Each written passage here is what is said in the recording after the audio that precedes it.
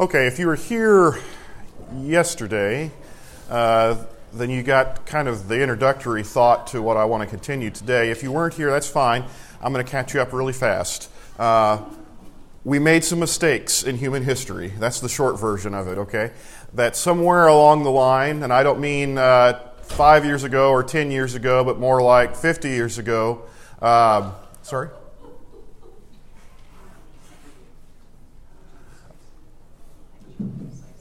Okay. About 50 years ago, but more like 500 years ago, we made some decisions in human history and Western civilization to change the way humans order culture in our lives. And the results have not been grand. Okay?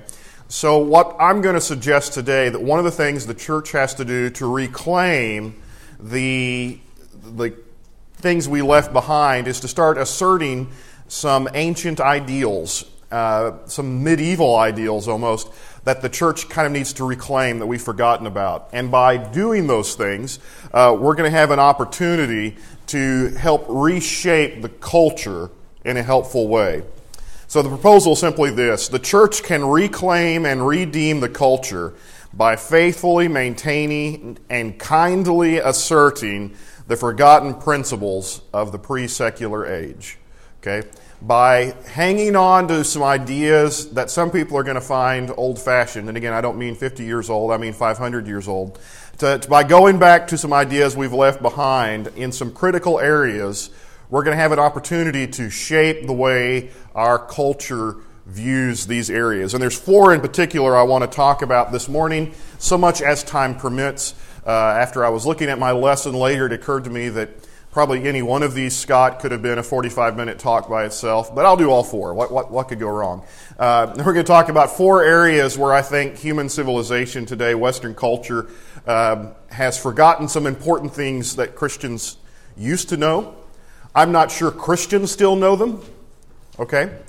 And so I want to make sure Christians know them, and then we're going to be the witness to that in our culture. Four things we need to know. We need to talk about what it means to be human. We need to talk about time and what does time mean. We need to talk about marriage, and we need to talk about death. Those are four that I picked. I could have picked 10 more, but it's a good place to start. If we can get those right, we'll be in good shape. What does the modern person think about man? What does a modern person think about a human? In the modern world, humans, we think of ourselves as kind of meat robots. I don't know if that's a picture you've ever had in your head, but that's kind of what we are. We've got this meat, we've got this muscle and stuff, but somewhere drifting off, there is this invisible person that is Ben, and he just kind of controls this body that I happen to be in, right? And so I'm meat, and I've got machinery and stuff in here that needs to work. But that's about all they are. Another thing humans think about themselves, we tend to think of ourselves as brains in vats. That what I really am, I'm a thinking thing. Todd talked about this yesterday from Descartes. He said humans are incogitans. We are the thinking thing, the thing that thinks. And that there is a mind, and that's what you really are, is just a mind. And this body that you're in just happens to be there, right? And so you decide what you want to be. Because you're not this body, you're something else, okay? That's the way modern man tends to think of himself. We're very much interested in our brains and our thinking. We also think of ourselves as very individual. So we're concerned about the individual person and who you are. You have a personal relationship with God if you're religious. You have a vote in your government. It's a democracy. It's a very individual decision. You, the person, are the most important thing to you in modern society. More than, say, the family or the society as a whole or the culture or a generation. It's the individual. Humans think, and I can't find a better word for this, but let me just kind of talk about it. Humans think of themselves as buffered, and what I mean by that, there's some space in the way we think about ourselves between us and the rest of the world. There's a little buffer there. And you are separated from other influences. 500 years ago, people would have gone to bed and said a prayer that God would protect them through the night from evil influences. Okay? The modern man doesn't worry about that so much because I exist kind of in my own little space, and I'm not too worried about anything getting to me. There aren't any dark influences in the world, and there aren't any of those. See, we think differently. We think of ourselves as kind of isolated in space. In fact, we really don't think of ourselves as connected to God. That I am the individual, I live in the universe is a dark, scary, cold place, and I'm just here. And above all else, the third point there, I'm free. Freedom is the most important value of modern culture. That's the one. If you want to run for office, right, you better have freedom in your slogan somewhere, right? We're going to be free. That's what Americans believe in. Freedom is important. Back to that individual. I, the individual, exist. I have freedom and rights to do and to make decisions as I please. That's what I am. That's the most important thing about me. Anybody know this little poem? This comes from Invictus by William Ernst Henley. It matters not how straight the gate, how charged with punishments the scroll. I am the master of my fate. I am the captain of my soul. That's the way the modern man thinks of himself. Does that make sense? The modern man thinks of himself as the master and commander of his own ship. I'm at the helm and I am in control. And it doesn't matter the punishments, the scroll, right? You may have some sacred literature that says there's right and wrong and there's consequences for what I choose, but I'm the captain of my fate. I love that poem. When I hear it, my blood starts boiling. I think, oh yeah, I'm going to go master the universe and I'm going to go start a business and do whatever I want to do with my life. It just really pulls to the modern mind.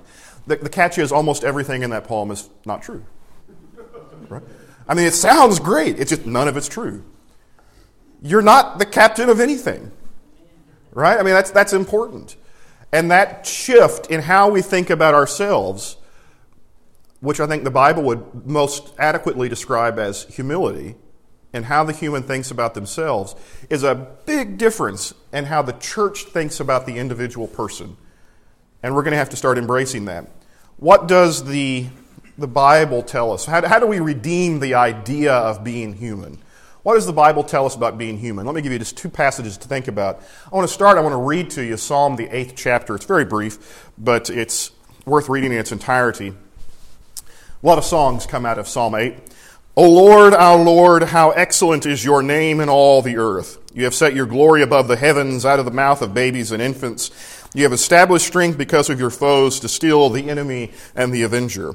When I look at your heavens, the work of your fingers, the moon and the stars which you have set in place, what is man that you are mindful of him, the son of man that you care for him?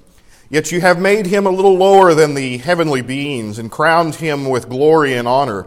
You have given him dominion over the works of your hands. You have put all things under his feet, all sheep and oxen and also the beasts of the field, the birds of the heavens, the fish of the sea, whatever passes along the paths of the sea. O Lord, our Lord, how majestic is your name in all the earth. That's a very different view of humanity in that passage. How does that passage imagine humans? What is a human? A human exists in a world of God. Not buffered, not separated out individually. You exist in a cosmos that God made and rules over.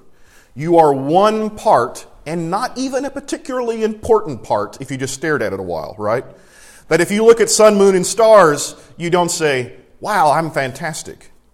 No, that's the wrong response. The psalmist says, why did you bother with me if you can make all of this?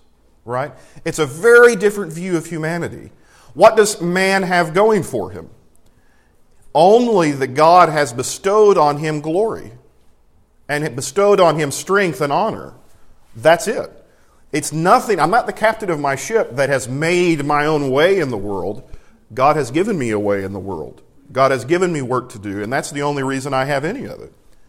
So it's a very different view of what a human is. We exist in the cosmos of God. We are in His world. And we look around and we're just glad to be here.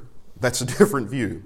What is a human being? The creation story of Genesis exists in your Bible to tell you who and what you are.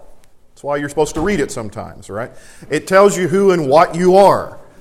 Think about, and I'll just summarize this. I'm going to hope that a room full of folks in Bible class have maybe at some point read Genesis 1 and 2. If you haven't, that's your homework tonight. Go home and read Genesis 1 and 2. But let me just mention a few things that come up in... You didn't know you get homework out of this, did you? Yeah, sure enough.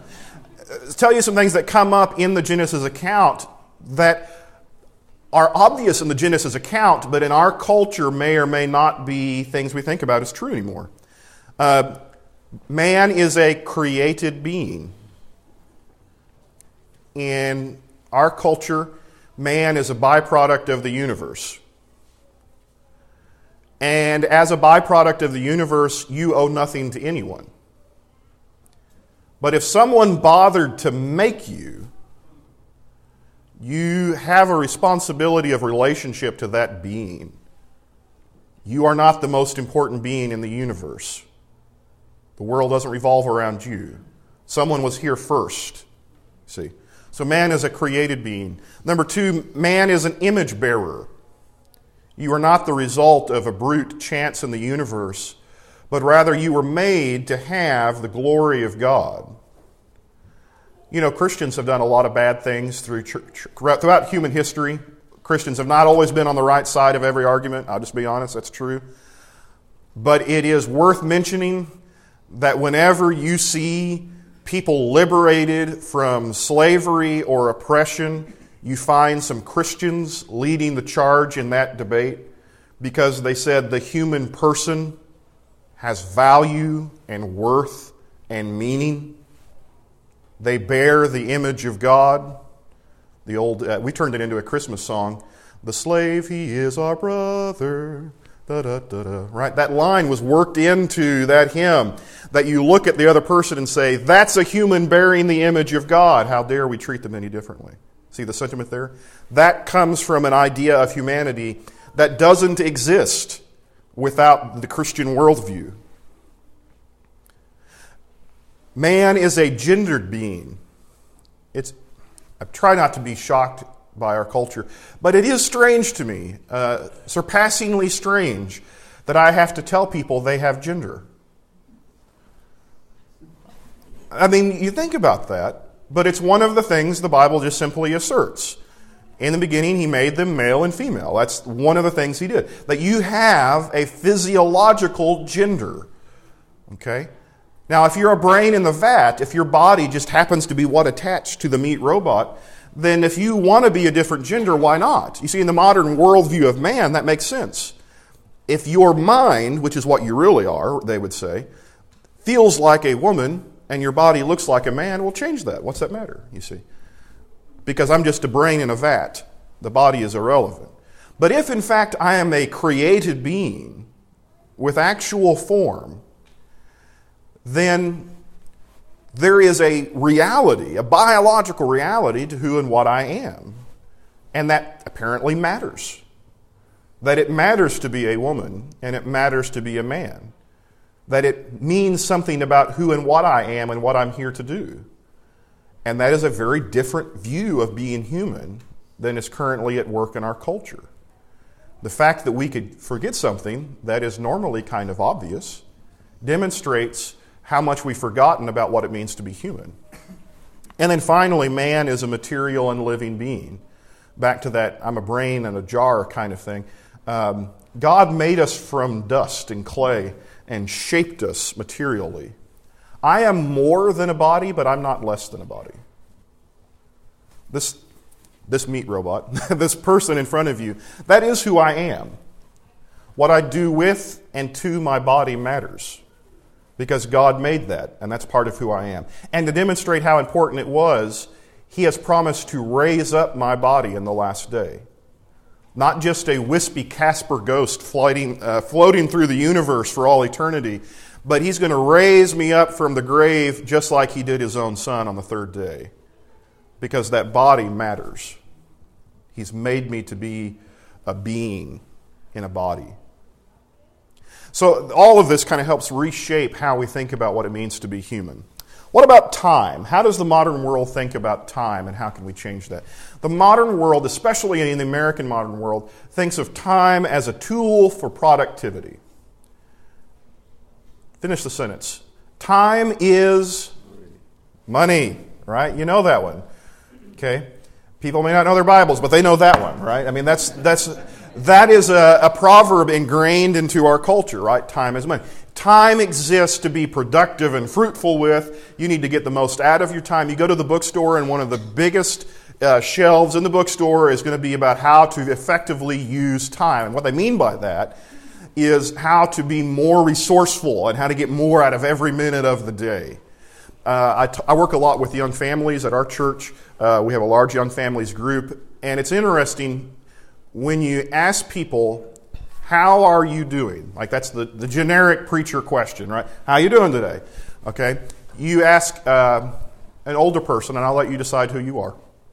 You ask an older person, and they will tell you about their health. They will tell you how they're feeling.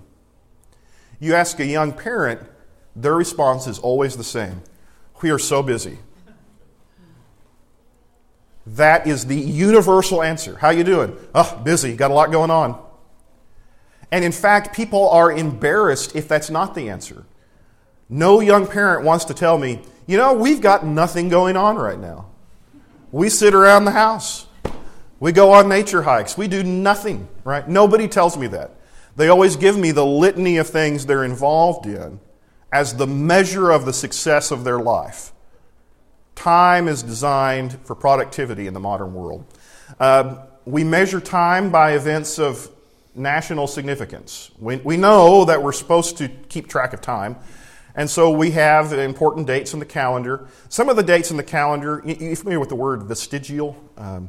In evolution, there's a term called vestigial organs. It's the organs you have, but you don't know why you have them, right? They're kind of, why do we have that for? On the calendar, we have vestigial holidays. We have holidays that exist, and we don't remember why they're there, right? We have some things that look like religious holidays, right? I mean, Christmas has the word Mass in it, and Christ. It seems like it's religious, but whatever, right? And we have things on the calendar that kind of look like they were religious once, but by and large, St. Valentine was beheaded, but hey, we'll give a Hallmark card on that occasion. That sounds good. Everything, it sounds religious, but it's become a part of our just measuring time. We have events of national significance, Veterans Day and Memorial Day and 4th of July and things. We have events like that. We keep track of time in terms of money. You have a fiscal year. If you're going to school, or when you're one of those brave souls that teach in school, then you have a school year, right? And that's how we think about time. There are big events, but you think about time based on what's important to you. The school year, the fiscal year, the work year. That's how you measure time. We think of time as being very linear. We're just moving ahead in time. I was born, I'm going to die, I'm getting from here to there. And that's how we view time. Now, some of you are saying, well, what else is there? Is it an alternative? I want to suggest to you that's not the way ancient people viewed time, not even the way they viewed time in the Bible. First of all, and again, I won't make you turn to Genesis 1 again, but it's worth mentioning that in Scripture, time is created and ordered by God. He created the sun, moon, and stars for signs and for seasons, to make sense of time for us. That time and its passage was supposed to have significance, which is why all humans throughout human history have kept track of time. In a million different ways, lunar calendars and solar calendars. My background's in astronomy, if you haven't guessed. I love looking at this stuff. It's very fascinating. All right, we've always kind of kept track of where are we at in the year and what's going on. It's surprisingly common to have a 7-day week. Has that ever bothered you, by the way? I mean, you talk about something that has no significance whatsoever, unless it does. Right? Why a 7-day week? And yet most cultures have adopted a 7-day week. That's a good way of keeping track of time, right? That's kind of significant. Throughout the Bible, the prophets assert that God orders time and continues to. It's not just a clock he wound up and said, there you go, humans, enjoy. But rather, he still is making sense of time for us. Daniel chapter 2 and verse 21, this is in the great dream interpretation. Nebuchadnezzar has had the dream. Daniel's interpreting the dream. And Daniel says, he, speaking of God, changes times and seasons. He removes kings and sets up kings. He gives wisdom to the wise and knowledge to those who have understanding. How does Daniel think of time? It's not just a clock that God wound up and said, well, there it goes. It's going to roll on until it runs out. But he says, no, God is still ordering time. God is still bringing us the seasons. God is still making use of how we live and move and have our being. Time has a spiritual function. So in the book of Ephesians, in a letter to a church, what kind of things do you talk about to a church? Spiritual things, right? Important things, valuable things. And then Paul says in chapter 5, verse 16, redeeming the time, for the days are evil. What does that mean? How do you redeem time? And yes, if you're wondering, it's the same Greek term used everywhere else in your New Testament for redemption. How do you buy back and redeem time? That's a weird way of thinking of it. But that's how Paul's... Now, interesting, the ESV, I love the ESV. I preach out of the ESV. But in this particular passage, the ESV thinks like a modern person. So they've translated this, make the best use of time. You see, that's how the modern person thinks of time. How do you make the best use of time? Well, I've got a time chart, and I've got a calendar, and I'm going to make sure I take my 5-minute break, but not a 10-minute break, and I'm going to go and do it. Right, I got a schedule, I'll go to the gym, and I got all that. Well, I don't go to the gym, you can tell that. But the point is, all that you think of time in that way. What if that's not what Paul meant? What if he's trying to say, make sure time keeps its significance. Redeem the time, for the days are evil. That time belongs first and foremost to God. And that we need heavenly wisdom to do something with our life. Psalm 90 in verse 12 says, so teach us to number our days, that we may get a heart of wisdom. We need God to show us what to do with time. And it's not just about being productive. There's a rhythm to life, a routine. Ancient Christians, now I'm not necessarily asking you to go back and be one of these, but I think they were smart for what it's worth. Ancient Christians measured time based on the life of Christ. They didn't know all the details of the life of Christ. They didn't know, believe it or not, they didn't know his birthday. That's all things that they just kind of had to make up as they went. But they tried really hard to have the life of Christ play out in each calendar year. So their year started around the birth, a time they designated to celebrate the birth of Christ in December. And then they would have a calendar where the preacher was supposed to preach through the life of Christ through the year. So the first 6 months of the calendar was the life of Christ. You talked about his temptations, you talked about his suffering. A week before Easter, you talked about his death, and then you talked about his resurrection, and then 50 days after that, you talked about Pentecost. And then the last half of the year, you studied the rest of the Bible and learned about how to be the church. And then the year came back around. You know what they did again?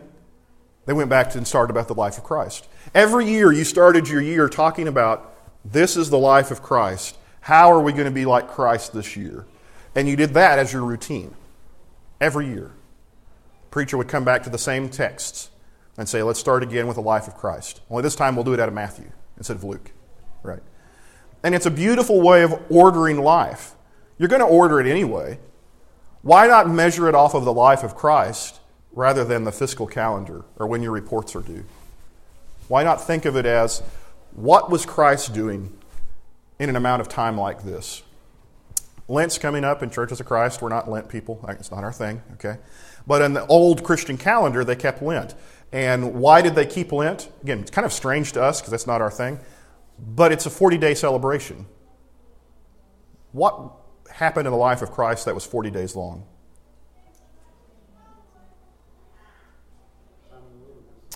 Time in the wilderness.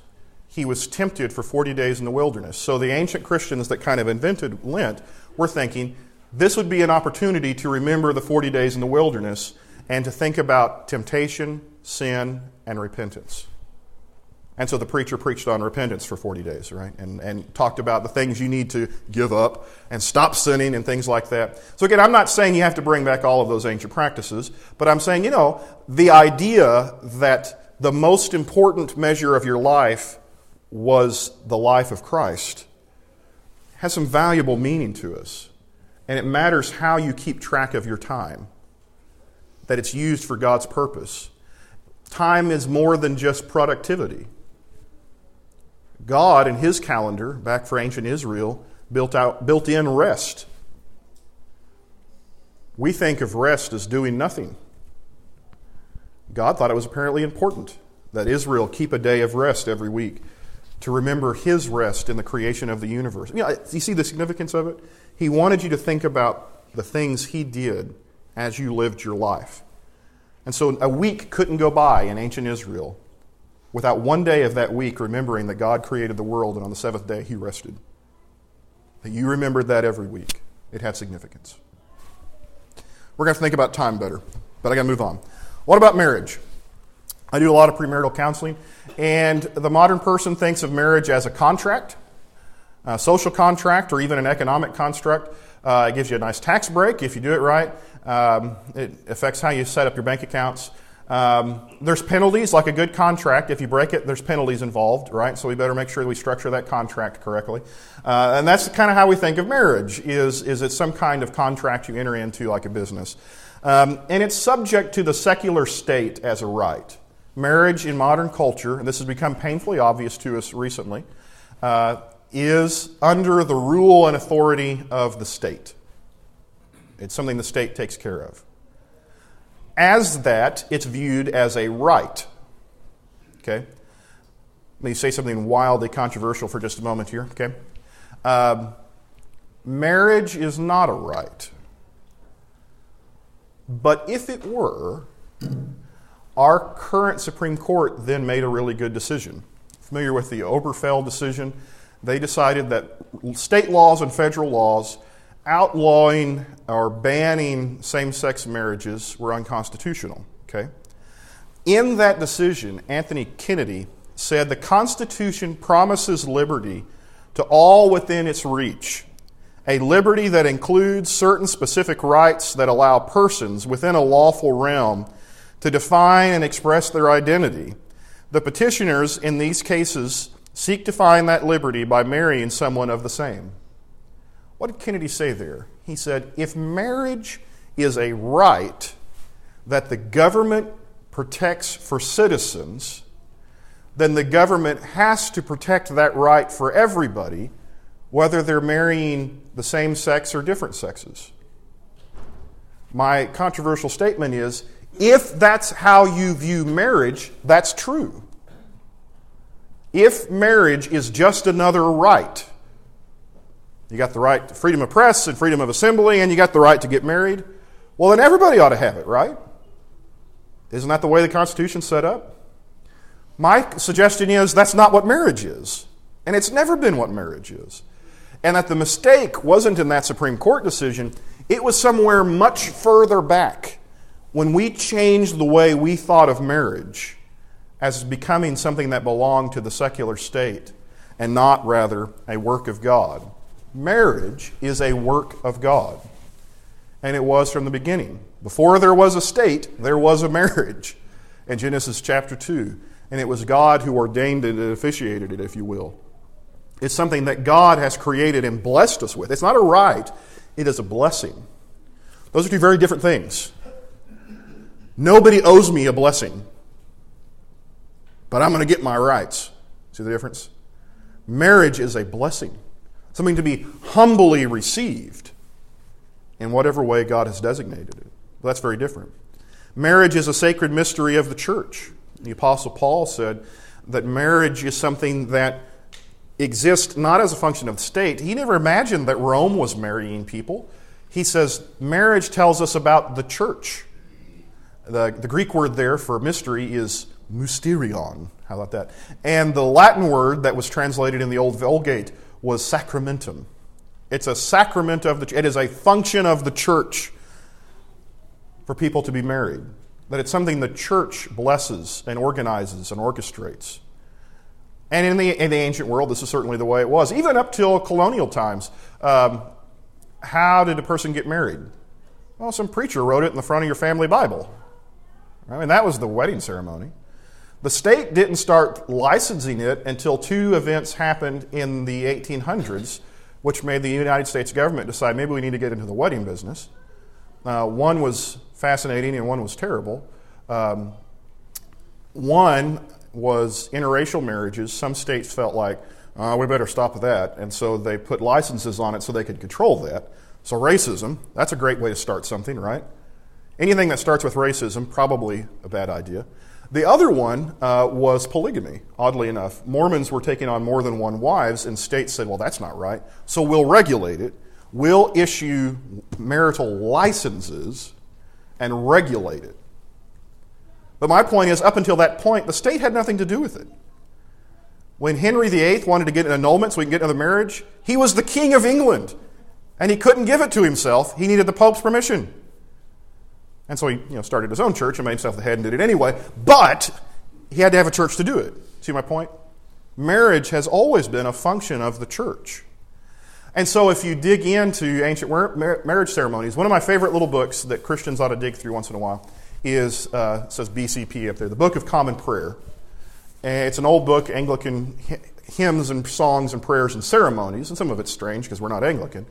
But it records some of the ancient ways of doing marriages. Can I just read? I use this prayer from the Book of Common Prayer when I do weddings because I think it's a beautiful reminder of what marriage used to mean to us. Eternal God, creator and preserver of all life, author of salvation and giver of all grace, look with favor upon the world you have made and for which your Son gave his life, and especially upon this man and this woman, whom you make one flesh in holy matrimony. Amen. Gave them wisdom and devotion in the ordering of their common life, that each may be to the other a strength in need, a counselor in perplexity, a comfort in sorrow, and a companion in joy. Amen. Grant that their wills may be so knit together in your will and their spirits in your spirit, that they may grow in love and peace with you and one another all the days of their life. Amen. Give them grace when they hurt each other, to recognize and acknowledge their fault and to seek each other's forgiveness and yours. Amen. Make their life together a sign of Christ's love to this sinful and broken world, that unity may overcome estrangement, forgiveness heal guilt, and joy conquer despair. Amen. Bestow on them, if it is your will, the gift and heritage of children, and the grace to bring them up to know you, to love you, and to serve you. Amen. Give them such fulfillment of their mutual affection that they may reach out in love and concern for others. Amen. Grant that all married persons who have witnessed these vows may find their lives strengthened and their loyalties confirmed. Amen. Grant that the bonds of our common humanity, by which all your children are united one to another and the living to the dead, one to another, may be so transformed by your grace that your will may be done on earth as it is in heaven, where, O Father, with your Son and the Holy Spirit, you live and reign in perfect unity now and forever. Amen. Now, that's a wedding prayer. That's the way it's done, folks. Right? That's like everything you needed to know about marriage in the course of the prayer, and everything that we forgot about marriage. It's a sign of the love of Christ to the culture.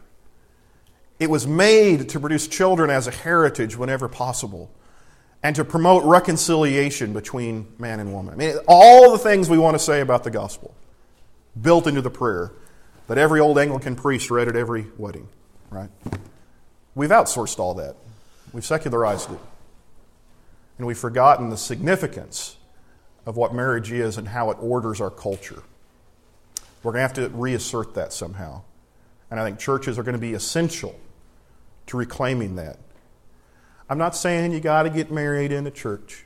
Okay? If you want to go out in the park, that's up to you, whatever. But I am saying that we want our children that grow up in churches to think about marriages as something that involves their church. That it's something that is connected to the life of the church. Which brings us to my final point. Something else that's connected to the life of the church that we've forgotten. Death. Now that's a fun topic to end on. How about that? Death. Yeah, sure enough. How do modern people view death? It's very clinical.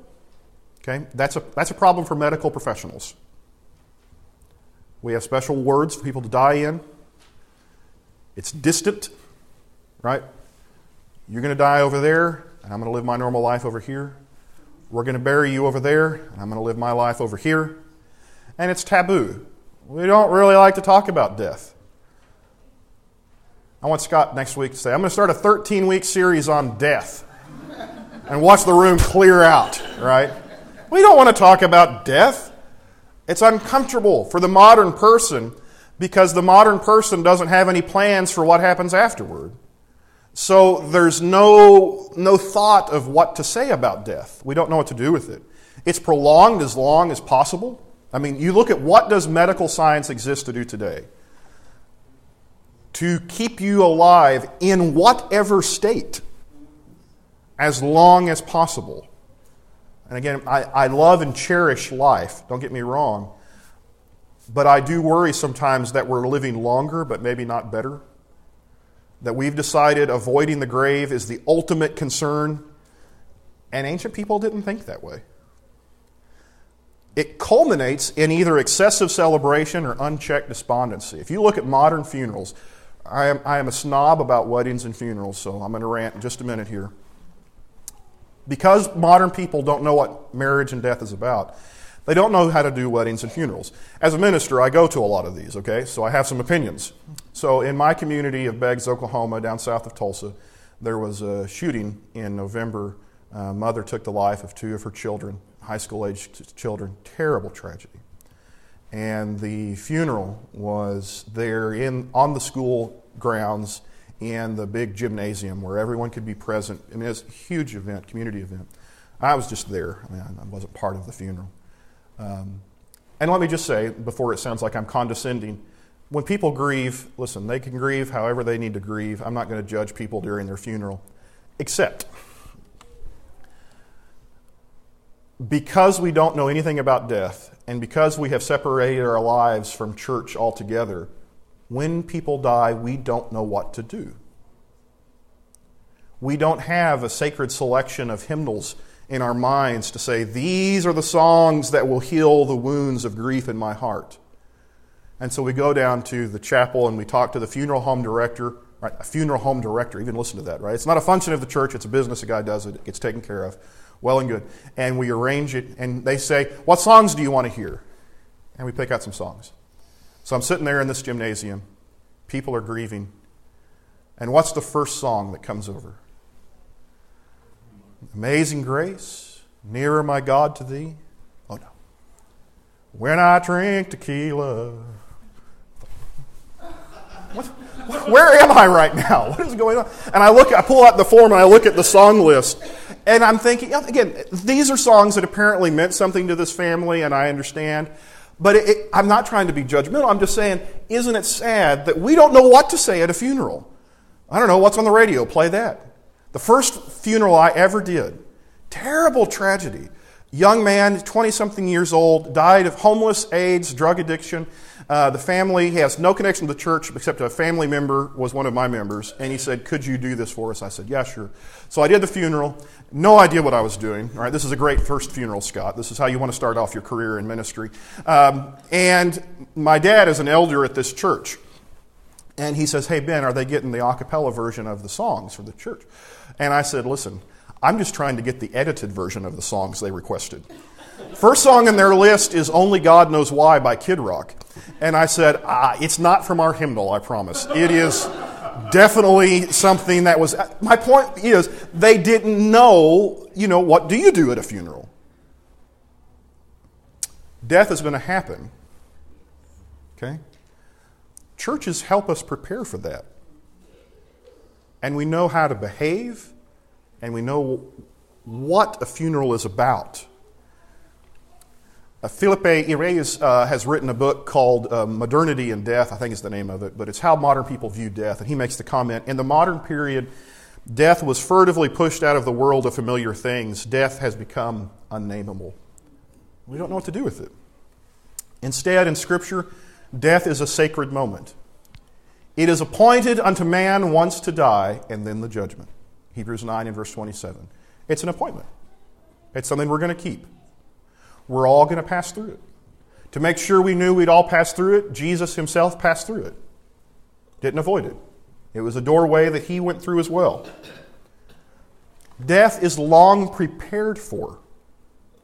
So Paul could write to his young protege Timothy and said, I am ready to be offered. The time of my departure is at hand. I've run the race, I've kept the faith, I've finished my course. Right? This is not a person in despondence and deep despair. This is a man who says, yep, I know where we're headed. And he has a confidence. Does that mean he's excited about dying? I'm going to say no. I don't think he's in a hurry to get there, but he has prepared for it. Does that make sense? See the difference in that? We also, in the New Testament, think of the dead as not winking out of existence. See, if the world is a terrible, soulless place of atoms and molecules in motion, the dead die and they're just lost to us forever. In Scripture, the dead stay with us. The Hebrews chapter 12 and verse 1 gives the long list of all the great heroes of the faith, and Abraham and Isaac and Moses. And it says, and we are surrounded by a cloud of witnesses. And the church through the years took that very literally. Where did they used to bury you? In the front yard of the church, right? In a world that took christening of babies very seriously, when you were born, you were christened there. When you got married, you went to church. And when you died, they stuck you out front, right? Somebody come by and said, Ben, still go to church here? Yeah, he's right out there, right? You lived your life in and around the church. They could take you communion if you wanted. Right? You lived your life in and around the church. And you didn't forget the dead. You walked by them every Sunday morning. Only instead of sitting on the pew next to you, they were out front. That always stayed with you. And that's so different from the way we do it. And no wonder we're sad and lonely now, because we've banished the dead. 1 Corinthians 15 gives us a view of death that is utterly Christian all the way through. And it's careful to say that death is an enemy. In fact, 1 Corinthians 15 says the last enemy to be destroyed is death. Okay? Death is a bad guy. We're not trying to romanticize death. I'm not in a hurry. Okay? It is an enemy. But it is a defeated enemy. The modern world views death at the bully at the end of the street who's going to take your lunch money on the way to school. Christianity views death as one more sacred appointment. An enemy that's already been unmanned and unhinged and defeated and loosed, is the expression Peter uses in Acts chapter 2. He loosed the pangs of death. Could not be beholden of it.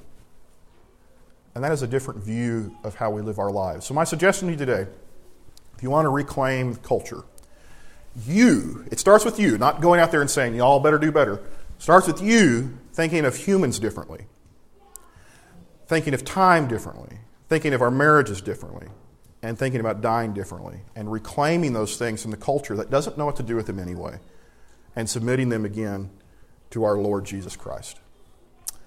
I think I'm out of time, Scott. So I'm going to stop, and then we'll try to give us some hope for the sermon later on.